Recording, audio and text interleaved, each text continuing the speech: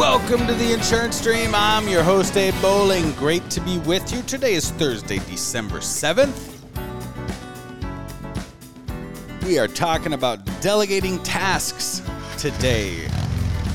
Tuesday, we talked about time management. Yesterday, we talked about having an assistant or two.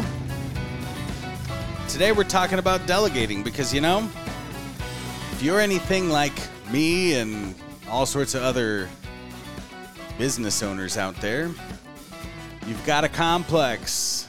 And the complex is, I have to do this myself if I want this done correctly. That is not true. There are some things that you should do because you're the business owner and because,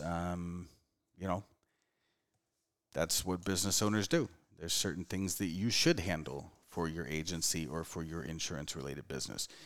But there are certain things that you absolutely should not be spending your time doing. And we talked about this a little bit yesterday on having an assistant. Can you afford it? Can you not afford it? How can you afford not to have some kind of assistance? So, how do you delegate tasks? You have to look at the strengths of the people that you are delegating to. And don't be optimistic when you're looking at this, but don't be pessimistic either. Just be realistic. What are they good at? What are they not good at?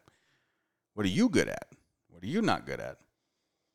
Take the things that you enjoy, that you're good at, that you're efficient, you're fast, and